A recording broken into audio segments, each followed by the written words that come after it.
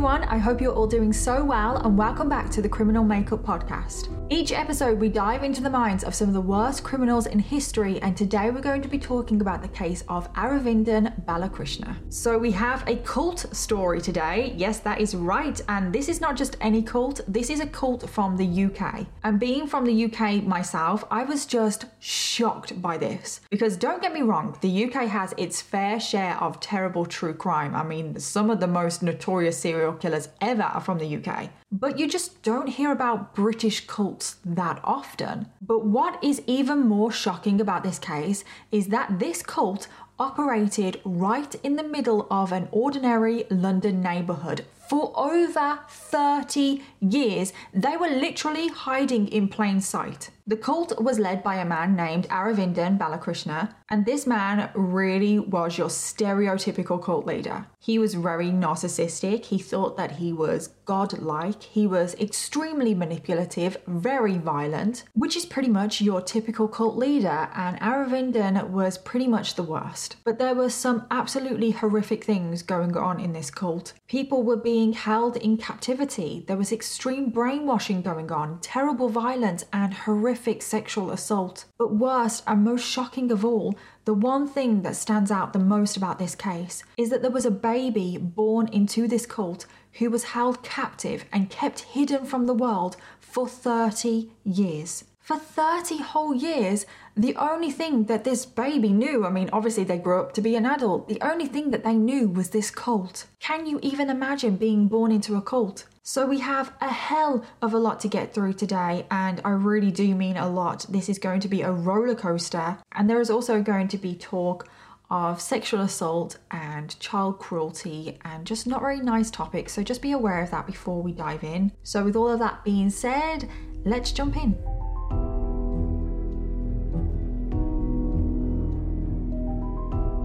Aravindan Balakrishnan was born on the 16th of July 1940, making him our official first cancer.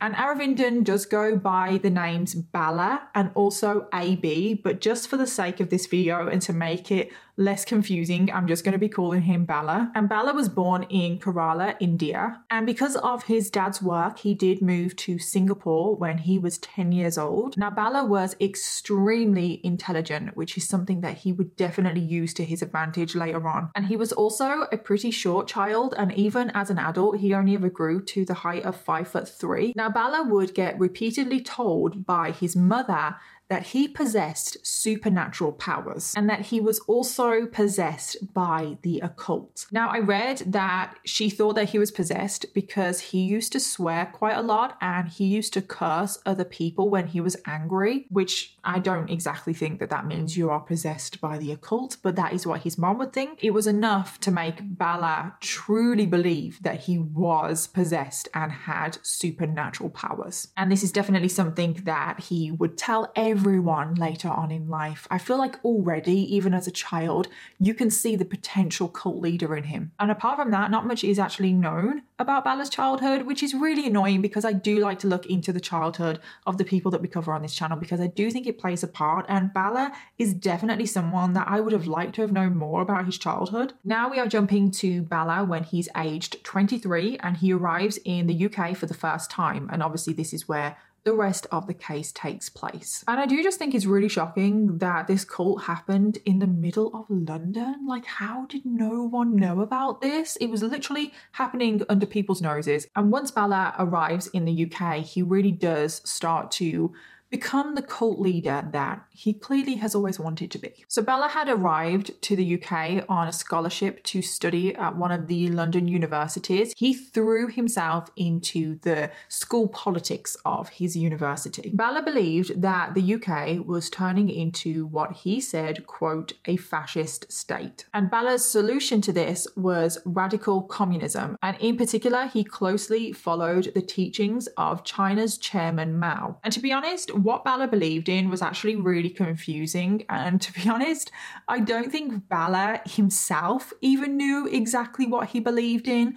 But basically, just to make it really simple, Bala was basically anti-establishment, anti-authority. He hated being told what to do. He thought that the UK government was overbearing, too controlling, and a revolution was needed to put a stop to this. So throughout the 60s in the UK, Bala was handing out leaflets. He was kind of preaching on the streets to people to believe in the things that he believed in. And he was involved in a lot of protests, which involved a lot of clashes with the police. He also joined quite a few political organizations, but his views were so extreme that those organizations, which were already extreme in themselves, kicked Bala out. And I feel like you see this a lot with cult leaders where they originally join organizations or religions or anything like that. They try and overthrow that organization, fail, and then get kicked out, because that's basically what happened with Bala. So because Bala was kicked out of these organizations, Bala basically took on the mentality of, you know what, screw you, I'm going to start my own organization. And this is where the cult is born. He set up his own organization called the Workers' Institute. And I really am fascinated by cults. I've looked into quite a lot of cults in depth, and I feel like this is just the beginning of every cult. I feel like there is just a handbook that they all follow.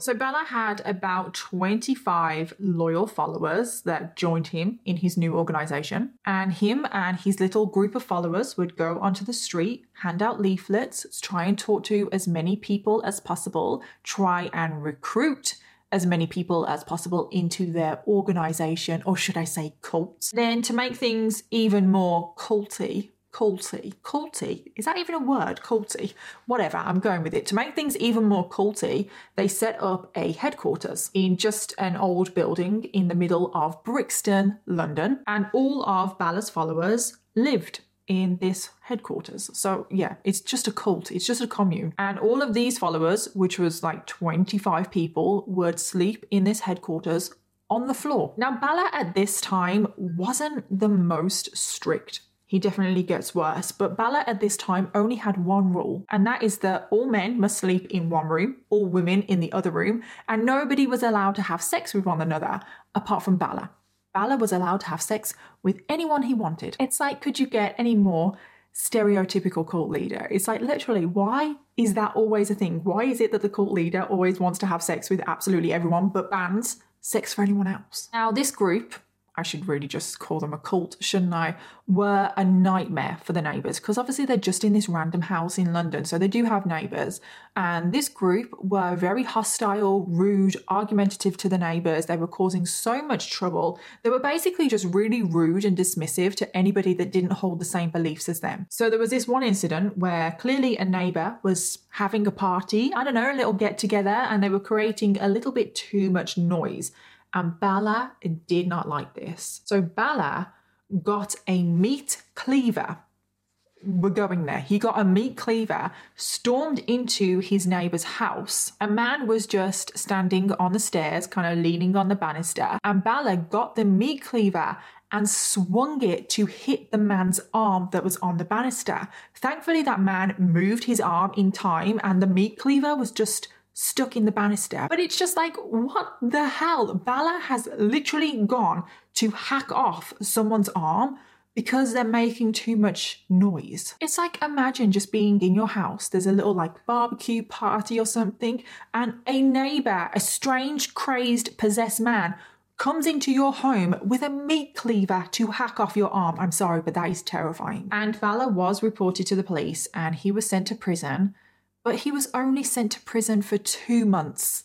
2 months. I'm sorry, but the UK needs to get its act together with these prison sentences. And after Bala was released, after these 2 months, he was even more riled up. He hated the British state even more. He was spreading even more lies, more propaganda. He was saying that the British state were framing him. There was another time that he did also get arrested. Again, though, his prison sentence was only a few months. It's like, seriously? And when he was in the court, when he was being sentenced, he wasn't paying attention to anything that was going on. Instead, he was just chanting the words, quote, "Death to the British fascist state, victory to world revolution." And then after Bala got out of prison that second time, he decided that he wasn't going to risk it anymore. He couldn't be out in public, out in the open, doing what he was doing. He needed to go underground. And this is where it really does get very cult-like now. Like, this is full-blown, we are in the cult now. So we're moving into the 80s now, and the group are moving into a house that was given to them by the local council. Bala told everyone that they needed to drop off the radar in order to protect themselves from the British state. Bala told all of his followers that they would need to cut off all ties with family, friends. They would need to leave the house as little as possible. And after hearing this, a lot of his followers were just like, yeah, nah, this is not for me. I'm out. But Bala was left with a few loyal followers, which were all women, I should add. And there were 8 women who were all prepared to move in with Bala into this house in Brixton and basically follow him and do whatever he wanted. Now is probably a good time to kind of list off the followers that were in the group. So we obviously have 8 women. One of the women was a woman named Chanda, and she was Bala's wife.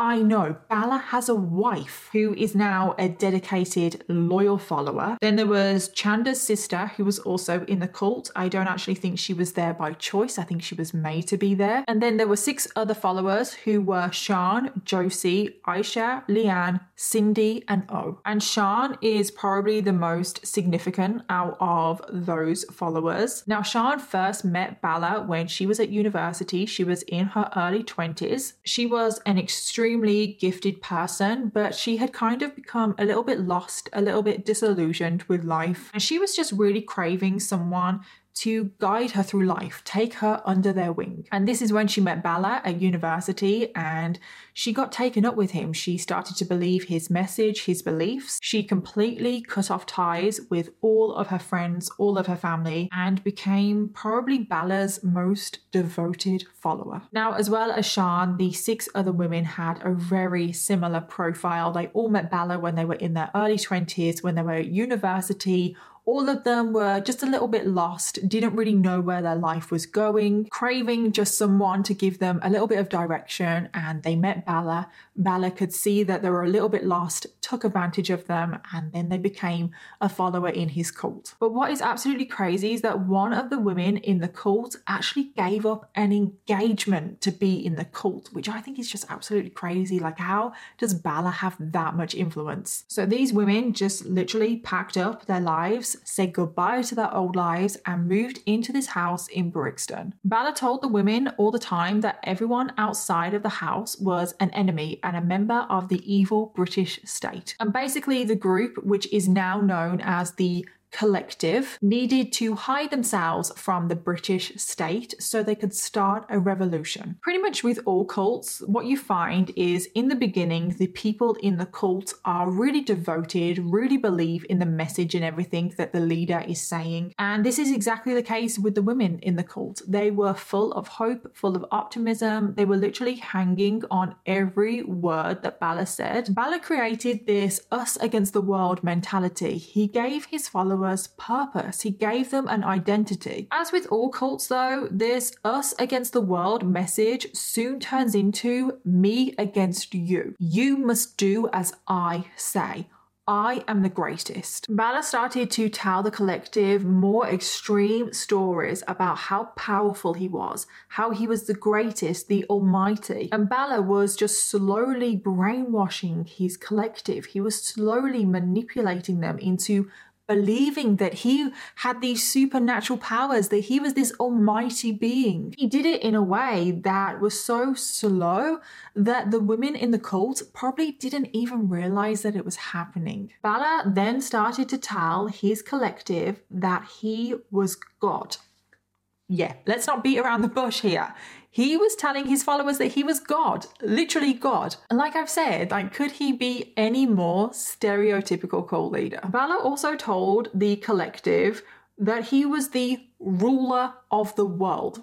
and I'm being deadly serious here, he said that he was the ruler of the world. Conveniently for Bala, he was the secret ruler of the world. He said that because the British state was out to get him, he had to rule the world in secret. So this explained why no one else in the world knew that he was the ruler of the world. That's just very convenient, isn't it? I literally feel like I'm just listing off the most ridiculous things in the world, like ever.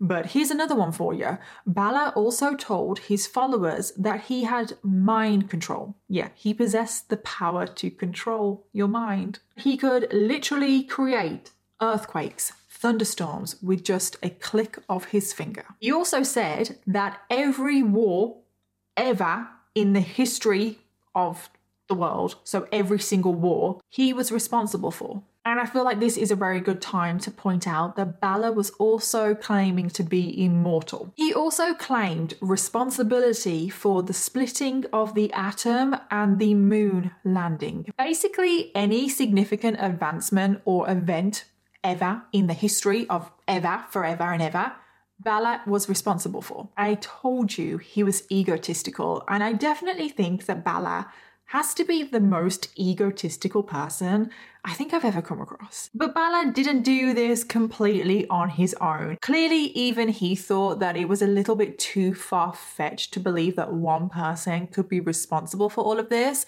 So Bala had a sidekick who he called Jackie. And you're probably thinking, like, who's Jackie? Like, who are they? Well, they're not even a real person. They are a made-up figment of Bala's imagination. It was just a made-up character for Bala to use to manipulate his followers. So Jackie is not even a person, it's actually an acronym. So Jackie stands for Jehovah, Allah, Christ, Krishna, Immortal, Iswaran. And Jackie was this all-powerful machine, this invisible computer that only Bala could control. Again, very convenient that Jackie is invisible and only Bala can control it. And Jackie could do pretty much anything, whether it was the mundane things of just turning on the kettle, turning on a light switch, to the more extreme things like literally causing a person to just drop dead, or even destroying a whole country with just a click of Bala's fingers. So basically, Jackie can do everything and anything.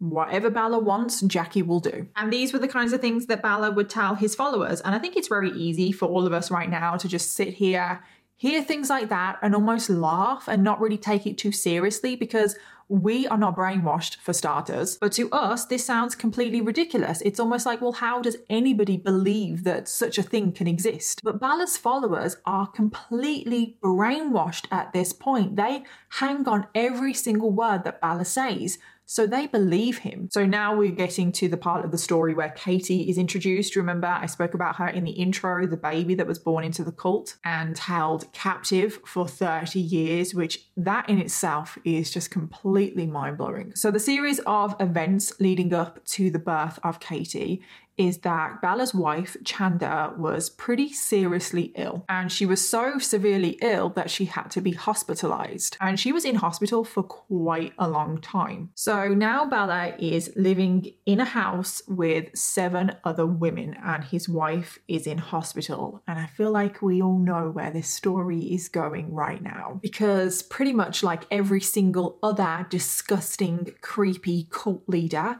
Bala decided that he wanted to start having sexual relations with the other women in the cult. But the thing is, the sexual relations were not consensual, let's just say. So all 7 of the women were sexually abused by Bala. Bala started by forcing all of the women to perform oral sex on him, and if any of them refused to do this, Bala literally threatened to kill them by using their pressure point on their throat. So he is literally threatening to kill these women if they don't perform sexual acts on him. And it only escalated from there, because from the oral sex, he then forced the women to perform very humiliating, degrading acts on him, which I'm not going to go into detail because honestly, I don't need to. Just think of really humiliating sexual things that someone could force you into doing, and that is what Bala was forcing the women to do. And it wasn't long until he was raping all 7 women on a daily basis. This sexual abuse happened every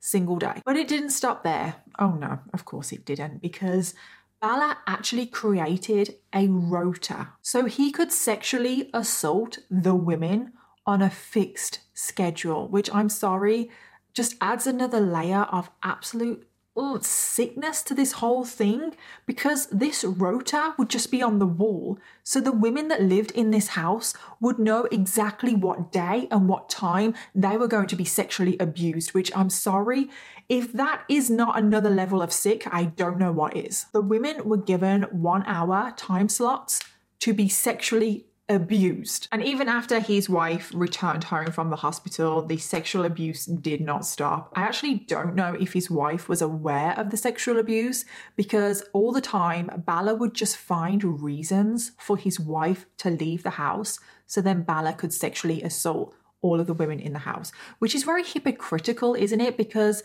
not too long ago, he was preaching to all of his followers that they were not allowed to leave the house. But now all of a sudden his wife is allowed to leave. And this sexual assault went on for years and years. One of the women later testified that she was sexually abused. I think she was raped every single week for 6 years. And I just find it really heartbreaking that all of these women really did believe that Bala could kill them with just a single thought. If Bala wanted to, he could set Jackie on them to kill them, which is why they almost willingly participated in the sexual abuse, which is honestly just so sick, and it's just so absolutely heartbreaking. And it was because of all of this sexual abuse that one of the women fell pregnant. And this woman was Sian, which I said was a very key character in this story. So this is when Katie was born. She was born into this crazy cult, and as you can imagine, she did not have a normal upbringing. Katie wasn't actually given the name Katie at first. That is just the name that she has chosen herself later on, which is why I'm using her chosen name. Instead, at birth, Katie was given the name Prem Malpinduzi, which translated to Love Revolution.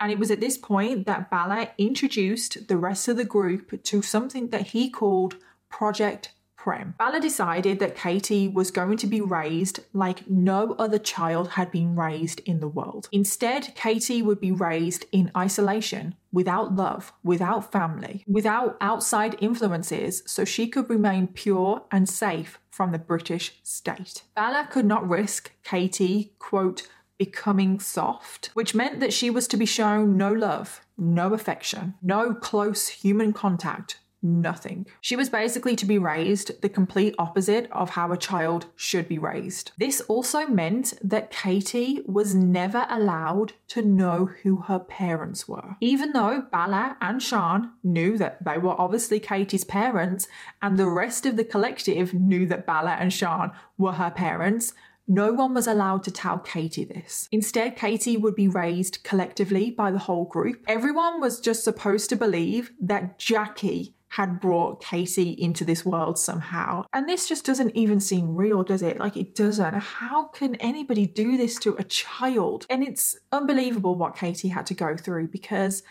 on top of all of that, she was never allowed to be comforted. The group was strictly forbidden to show her any comfort, any love. So when Katie was a baby, and I need to stress this, newborn baby, when Katie would cry, like a baby does, the group were just instructed to ignore her. And if Katie, as a baby, couldn't be controlled, Bala would resort to violence. Bala would beat Katie until she was covered in bruises. And this situation is just really hard to imagine, because obviously the group kept Katie fed, they kept her warm, they kept her clean, but they didn't show her any love. They didn't hug her, they didn't comfort her, they didn't play with her, they didn't talk to her. A child needs this. A child needs a safe pair of hands. A child needs comfort, they need love, they need fun, and Katie had none of this. Katie was also never allowed to visit the doctors, and this went for the whole group, not just Katie. The whole collective were never allowed to visit the doctors, the dentists, and literally, and I mean literally, everyone in the collective, their teeth were all falling out. It didn't matter how much pain people were in, people were not allowed to go to the hospital, to the doctors, because Bala despised Western medicine. And if anyone was seriously ill or sick,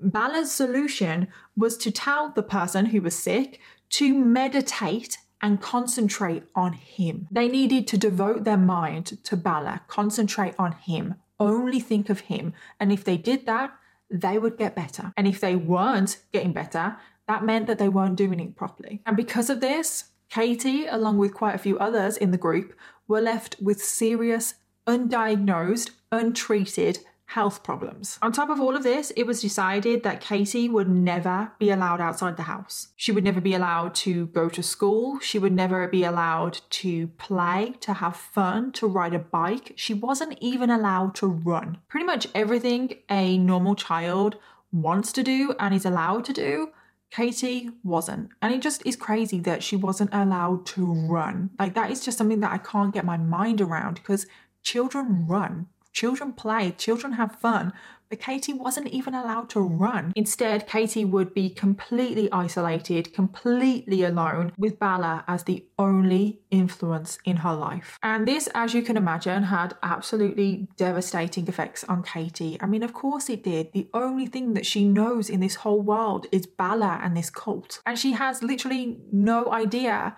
about the rest of the world, about how she should be living. This is normal to her, which is truly heartbreaking that her life so far has been so miserable, but she thinks it's normal. But the brainwashing only gets worse from here, because when Katie was old enough to walk and talk, there was obviously a risk that she might escape. So Bala brainwashed her into being absolutely terrified of trying to escape to ensure that she never would. Bala told Katie that she was a high priority target of the British state who wanted to capture her and kill her. She was told that everyone outside of that house was a member of the British state and she could trust no one. There was one time, on the rare occasions where Katie was allowed in the back garden, that a child from the house next door saw Katie in the garden and started to wave at her like a normal child. Before Katie could even respond, before she could even wave back, to be honest, I wouldn't be surprised if Katie didn't even really know what a wave was, which is just really sad. But before she could even react, two of the women from the cult rushed outside, grabbed Katie and dragged her back in the house. And when the women got Katie back inside, they said to her, "What were you doing? That child was a member of the British state. That child was sent by her evil grandparents to capture and kill you." And this is just one of many examples of the extreme brainwashing that Katie went through, because Katie is a child. I think she was about 3 years old when that incident happened. She is going to believe the adults around her because children believe adults. At this point in her life, Katie has no reason to not trust the people that she's living with. And it wasn't just Bala that was brainwashing Katie. From that example, you could see that the women were also participating. And Katie went to bed every single night having nightmares about everyone outside of the house trying to kill her. And after that little incident where Katie was in the garden, from that moment on, Katie was never left alone. She was with someone 24 hours every single day. And I do mean she was never alone. Whenever she used the bathroom, someone was there with her. In the shower, someone was there with her.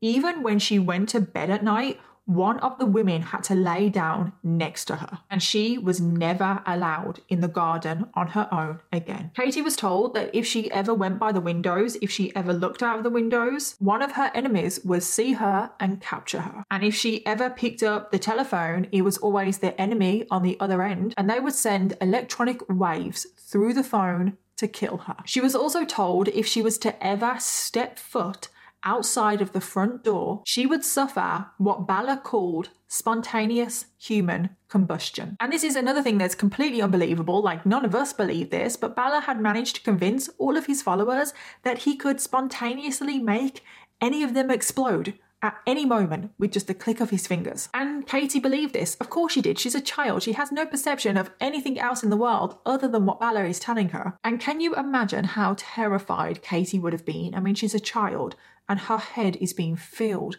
with all of this death of killing. Katie is literally terrified to move, to put a foot out of place, because she is constantly worried that she is going to be killed. And there was just an absolutely horrific incident when Katie was just 4 years old, where as punishment, Bala threw Katie outside of the front door, and Katie went into an extreme panic. So all of this started because Katie was ill. She was throwing up. There was clearly something wrong with her. She clearly had a stomach bug or something like that, and she kept vomiting everywhere. And Bala was becoming infuriated at her because Bala was telling her, you need to meditate, you need to concentrate on me, and then you will be cured. But obviously, if she has some kind of stomach bug, some kind of infection, that is not going to work. So she wasn't getting better. So because she wasn't getting any better, Bala dragged her through the house, threw her on the floor by the front door, and literally started kicking and stomping on her head. And I feel like I just need to remind you all that she is only 4 years old at this point. And then Bala, still completely enraged, grabbed Katie and threw her out of the front door. And then he just shut the door. So Katie, 4 years old, is now outside of the front door for the very first time alone. She went into a complete panic attack. Her lungs were closing up, her head, she was getting dizzy, she didn't know what to do, she was screaming. She thought that she was going to get killed. She had always been told that if she stepped foot outside of the front door, she would be instantly killed. So at 4 years old, she is now in a full-blown panic attack because she thinks that someone from the British state, an enemy, is going to come and kill her. Even though she is incredibly weak from being sick, remember she's still ill, she has been beaten up, she finds strength to get up and start beating her fists on the front door, trying to get them to let her back in. And finally, after what must have felt like a lifetime to Katie, Bala let her back inside the house. He then said to Katie that he was willing to show her mercy and forgive her for what she has done. He made Katie believe that she was the one that needed to apologize to him, that she should be grateful for Bala letting her back in, for saving her life.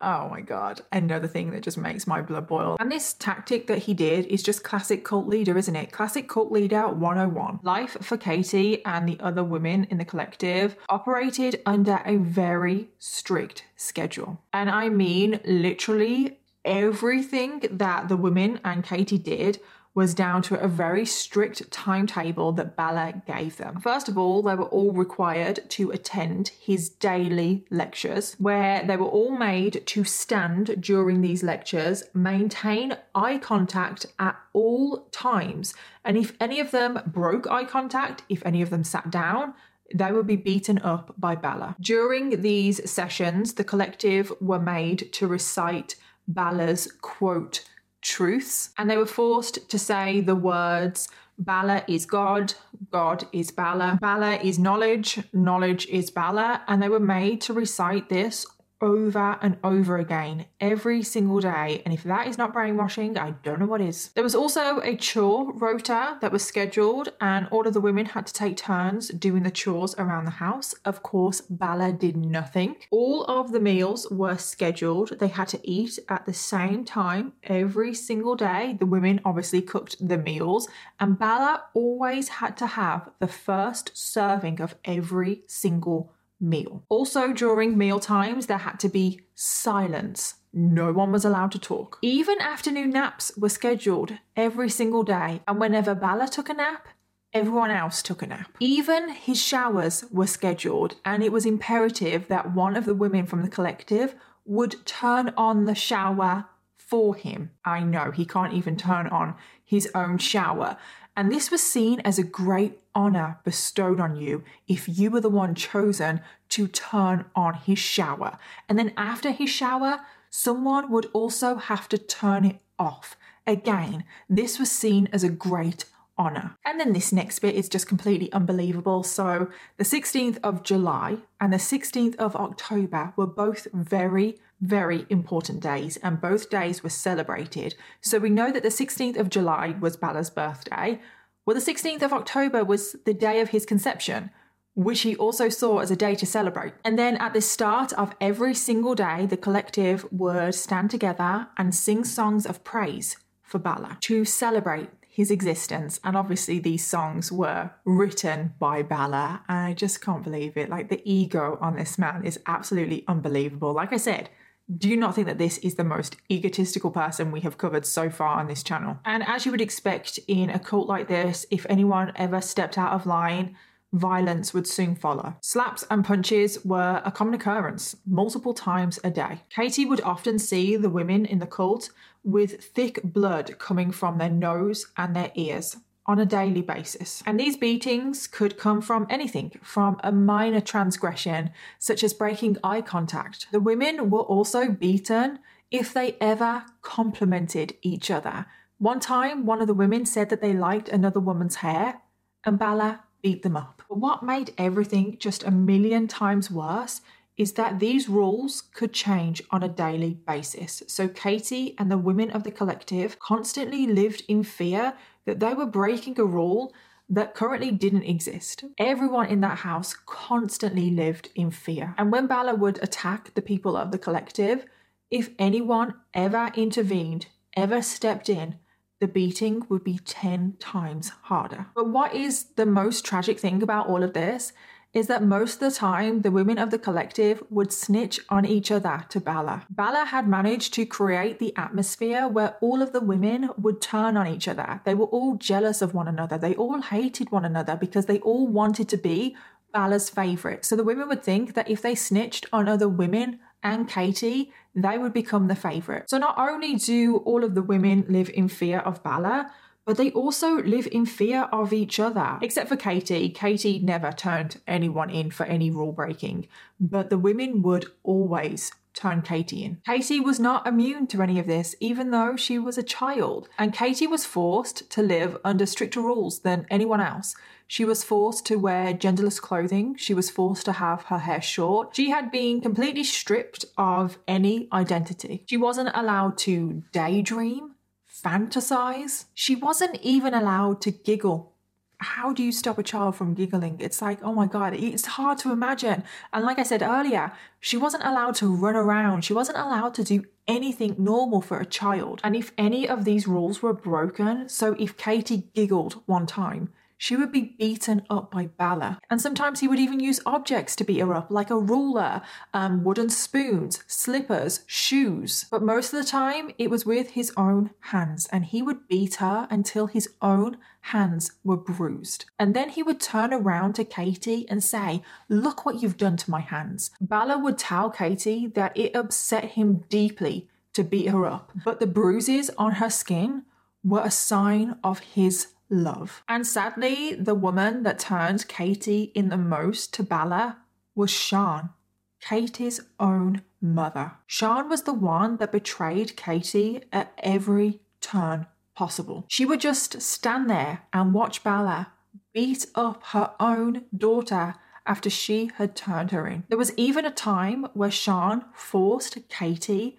to eat her own vomit as a form of punishment. And understandably so, Katie had a huge hatred towards Sian. Like, out of all of the women in the collective, Katie hated Sian the most because she was the most evil. Katie had no idea whatsoever that Sian was actually her birth mother. And Katie had to suffer like this every single day from the moment she was born all the way through to her teenage years. Not only did she face violence on a daily basis, brainwashing, manipulation, she has also said that her life was mind-numbingly boring. She literally had nothing to do with her day. Every single day there was nothing to do, ever. Even talking to the other people in the household was frowned upon. Like, it's just so hard to even imagine. I know I've said that so many times already in this case. I know I'm a broken record, but it really is just hard to imagine what her life would have been like. Because there was literally no one in the house for Katie to talk to, she found herself talking to objects just around the house. Like, she would talk to the bathroom tap just for company. The group did move around a bit. They did live in quite a few houses, and most of the time they just moved around to avoid detection. But apart from that, Katie has said that every single day consisted of the same 10-step schedule. Every day was exactly the same, and I have the 10-step routine here. Number 1, lectures. Number 2, singing. Number 3, writing 4, food. Number 5, afternoon nap. Number 6, bath time. Number 7, study. Number 8, discussions with Sean to debate if I've been a, quote, good soldier that day. Number 9, food. Number 10, more lectures. Even Katie's toilet breaks were restricted to 1 to 2 minutes. And they were all living through this, all of the women, even though the women are obviously not completely innocent themselves, they are completely brainwashed. They are all victims of Bala. And I'm sure you're probably asking, because I asked multiple times during my research, why did no one leave? Why did no one try to leave, especially the adults who should know that something like Jackie doesn't exist? Because obviously Katie, she's a child, she's grown up in this environment, she knows nothing but this environment, but the adults, like, they should know better. And there were times where a couple of them did try and leave, but it's not always that simple. One day, one of the women in the collective, a woman named Leanne, just stood up and said, I'm leaving. And as you can imagine, this did not go down well with Bala at all. He actually ordered the other women in the collective to hold Leanne down whilst he beat her up. But after this, Leanne was not deterred. She still wanted to escape, but this time she decided that she needed to do it in secret. So one day, she actually did manage to escape the house, and she made it from London to Southampton. But as soon as she got to Southampton, she was lost. She didn't know what to do. She had spent so many years in the cult, she didn't know how to operate in the real world. So she phoned Bala and apologized to him and begged him to take her back, which he did. She then stayed in the house for another year, but thankfully in 1989, Leanne actually did escape from the house, and she never returned. And then 3 years later, in 1992, another member of the cult escaped, a woman named Cindy. She had been beaten so badly over the years that she had completely lost the hearing in one of her ears. And one day she decided that she had had enough, and like Leanne, she escaped and never returned. So 2 members had now successfully fled the cult. And this made other members of the collective question how powerful Bala really was, because he had been preaching all of these years that he could kill any one of them with a single thought. But the women were starting to think, but if these 2 other women have escaped, and they escaped and they're completely fine, how powerful is Bala? After years of manipulation and brainwashing, Sean finally started to open her eyes. This was now December of 1996. Katie was currently 14 years old, and Sean was finally seeing through Bala's BS and seeing him for what he really was. She finally started to see all of the contradictions in his teachings, in everything that he was saying. And one day she just went up to him and said, if you're immortal, if you're God, why are you aging? And you can all imagine that Bala did not take too kindly to this. Huge arguments broke out between Bala and Sean, and as you can imagine, a lot of violence took place as well. One time, Katie found Sean completely tied up.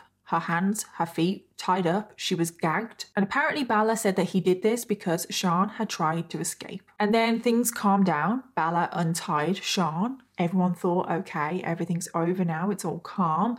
Everyone went to bed.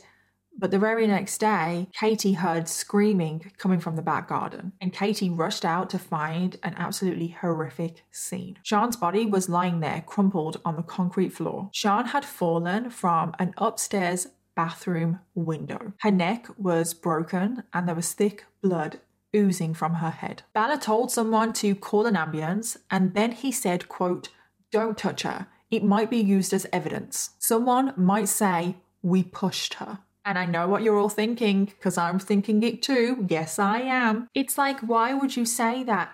Why would you say that unless you pushed her? So Sean was rushed to hospital. Apparently Bala was all of a sudden okay with her going to the hospital. The doctors treated her, and Sean was paralysed from the neck down. Sean was kept in hospital for months, and at this point Katie had started to figure out that Sean might be her birth mother. She'd actually come across her birth certificate, and on the certificate it said that Sean was her mother. Bala had told Katie though that that document was fake and to not believe it. However, Katie, she's now 14. She's not stupid, you know? She's not believing everything that Bala is saying anymore, and she is starting to figure out things. And Sean is in the hospital right now. She is literally clinging to her life, and Katie at this point doesn't think that she's ever going to see Sean again. who she's just figured out is her birth mother. But amazingly, Katie is allowed to visit Sian. And when the visit is over and it's time for Katie to leave, Katie plucks up the courage to say something to Sian, even though she knows that Bella is not going to like it and she's probably going to pay for it when she gets home. But Katie says to Sian, "Bye-bye, mommy." And at that exact moment, Katie said that she saw something in Sian's eyes. She saw love for the first time. Sian's whole composure completely changed.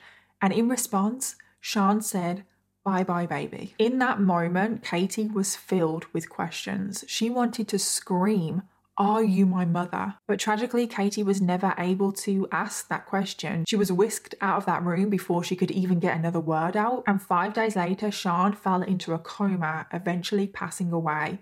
And Katie would never see Sian, who was her birth mother, ever again. The police did investigate Sian's death, but because Sian was actually in the hospital for 7 months, and because so much time had passed from her initial injuries, it was impossible for the police to determine whether she jumped or whether she was pushed. So Sian's death was ruled as an accident. I definitely have my suspicions. I don't have my suspicions. I believe that he pushed her. Sian was trying to escape. Obviously, it is very plausible for someone in her situation to want an out.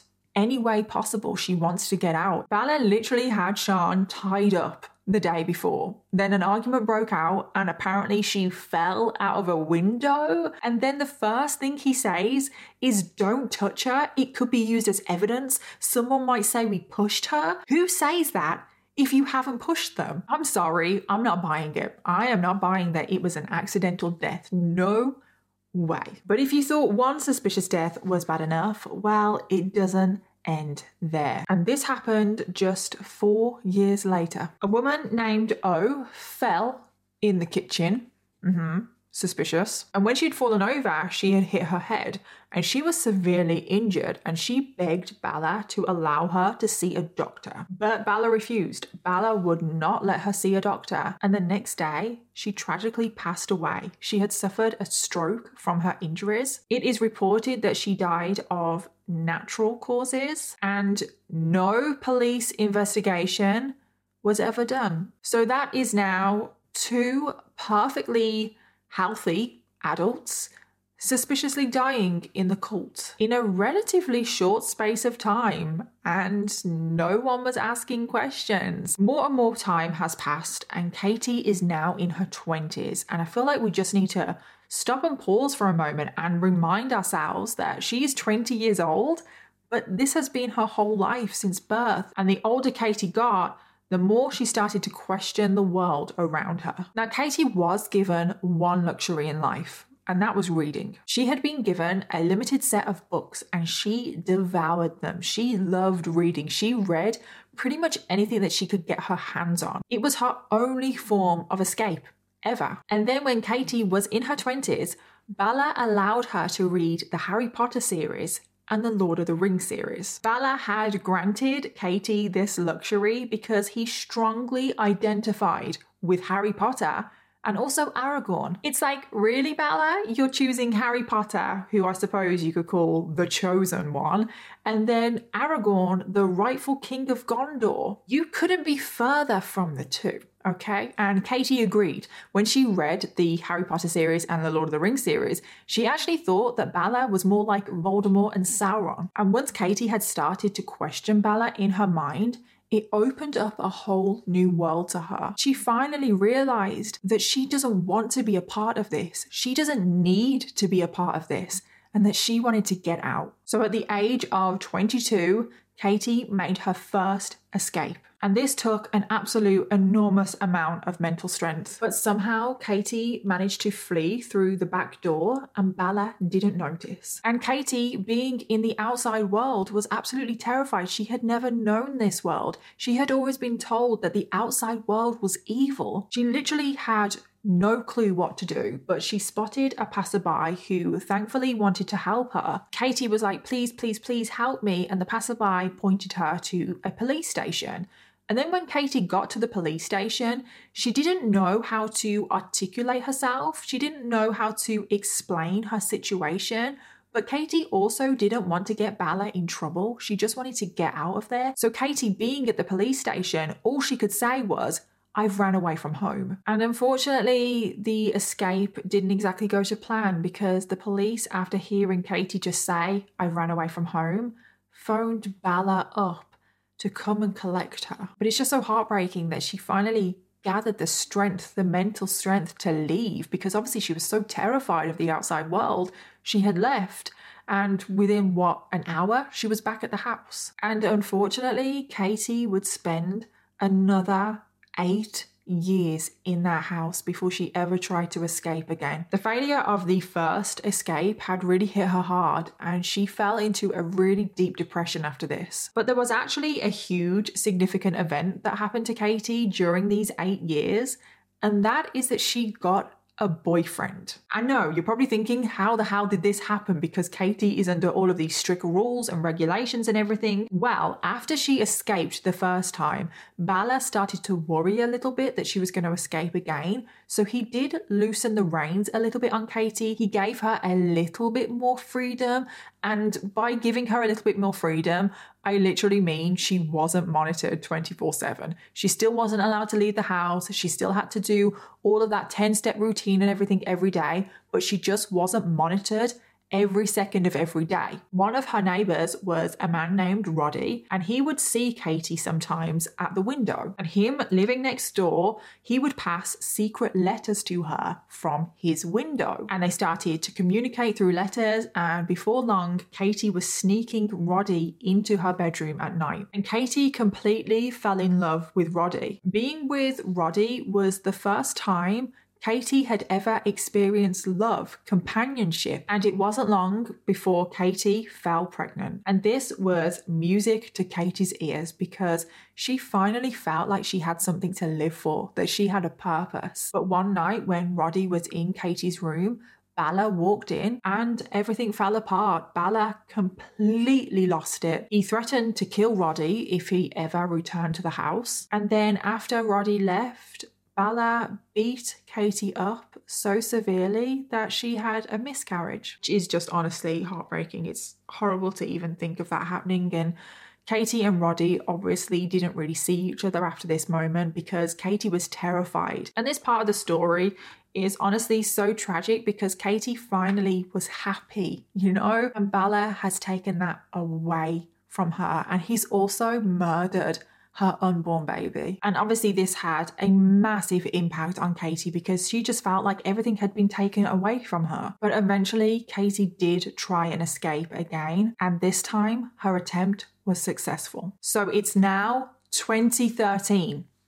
It's crazy, isn't it, that this happened literally in modern times. So it's 2013 and Katie is now 30 years old. And her and the other members of the collective were given a new privilege, and that was watching TV. So one day, Katie and another woman, Josie, were watching the news, and they saw a number appear on the screen that was a domestic abuse helpline. Katie was actually really ill at this point. She had undiagnosed diabetes, and she was losing a drastic amount of weight. Katie begged Josie to remember the number and phone the helpline to get Katie help. And miraculously, Josie agreed to help her. And they made the call. And when the responders on the other end of the line heard what was going on in this house, that women were being held captive in just a random house in London, they sprung into action to save Katie and the other women. The police got Katie, Josie, and the third remaining member of the collective, which was a woman named Aisha. They got them out of the house and into protective custody. The police stormed the house, and Aravindan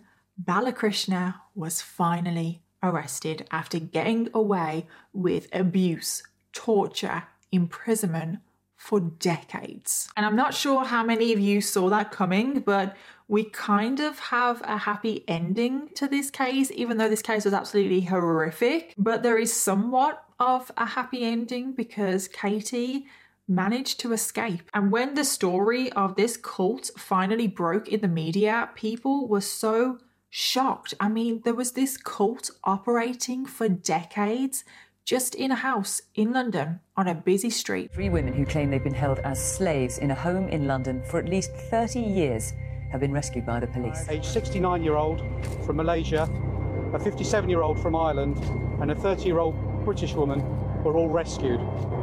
All 3 women were highly traumatised and were taken to a place of safety where they remain. We have seen some cases where people have been held for up to 10 years, but we have never seen anything of this magnitude before. Thank you. How could it be possible that this man was holding so many women captive in the middle of a busy neighbourhood? How can this child, who is now an adult, have just gone completely under the radar? How did they slip through the cracks? Curtains were never opened at any time at all, front or back of house. The only time you'd see them was sometimes at the back when the little girl she would turn around and pop the head up, pop back down again. Is it disturbing to you, Peter, to think that there was a child being held captive next door? I mean, as I'm talking to yourself now, it's actually bringing a lump to the throat. It's just the thought of what that child has gone through. At the time, I just didn't do anything about it. I mean, and I'm so sorry that I did. Again, I didn't know what was happening, but if I did, I definitely would have done something about it.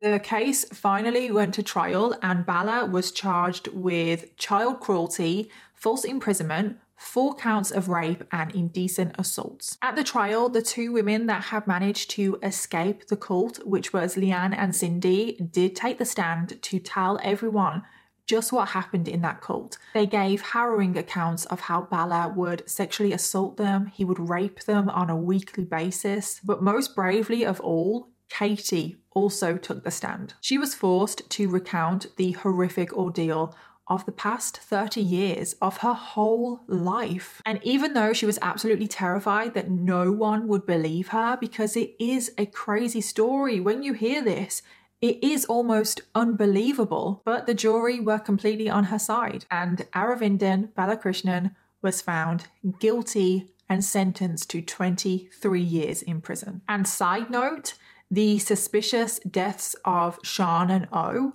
were never investigated. Bala was never charged with anything to do with their deaths. Regardless of what you say, he is responsible for their deaths because O died from a stroke, and if she had received medical attention, there is a good chance that she wouldn't have died.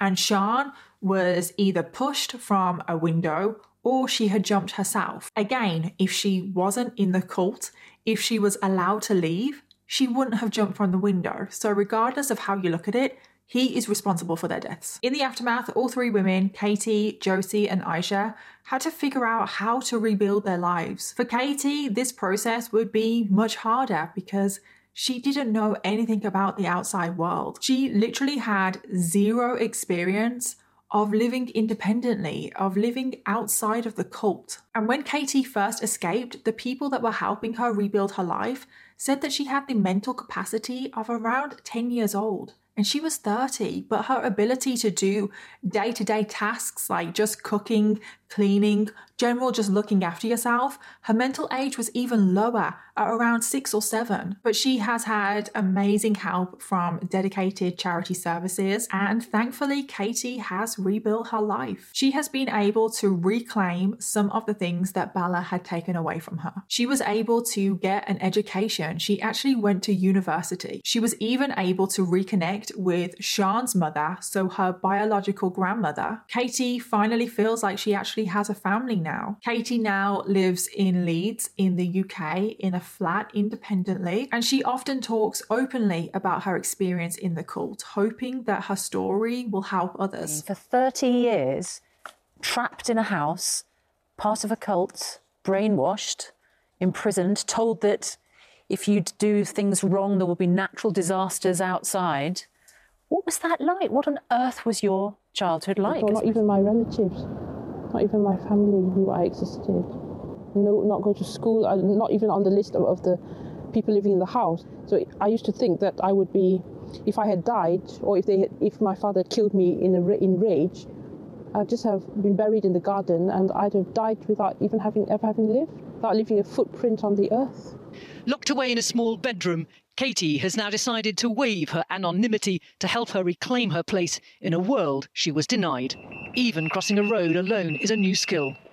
At first I couldn't find my way around. I just get lost even walking down the road because everything is so big and just so enormous after spending all my life looking at four walls, basically. Nelson Mandela said about if you leave the prison with hatred and anger and bitterness, then you're still in prison. I felt like a caged bird with clipped wings, but now I feel that I'm learning to fly.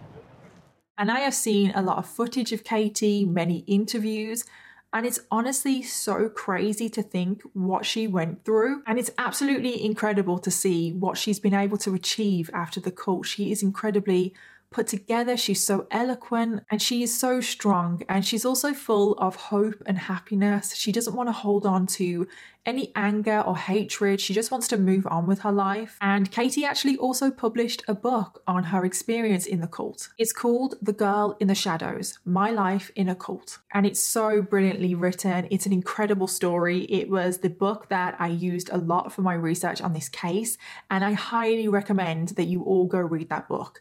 Go out, get that book, support Katie. It is an incredible book. So that is the story of Katie Morgan Davis. Let's end it on her because she is incredibly strong and I wish her all the best. I hope that she is just thriving because she deserves it. And just one final note, on the 8th of April 2022, at the age of 81, Aravindan Balakrishnan died in prison. And when the news stories broke about his death, that was the first time I heard about this case. And when I started looking into this case, I was honestly just shocked. My jaw hit the ground because I was just like, how do I not know about this story? How was this cult operating in the UK in secret for 40 years?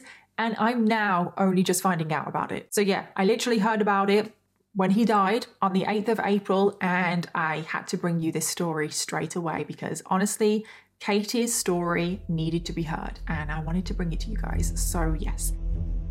And that brings us to the end of this episode. There are no updates on this case, and do check out the description for this episode because I will leave a link to Katie's book if you wanted to go check it out. Thank you so much everyone for listening today. Subscribe or follow to make sure you never miss an episode of The Criminal Makeup. And if you enjoy the show, it would mean a lot if you could leave a 5-star review. In the meantime, if you've been affected by any of the themes in this episode, please take the time to look at the description for this episode for some helpful resources. Special thanks to my producers at Audio Boom Studios, and I'll see you all in the next one.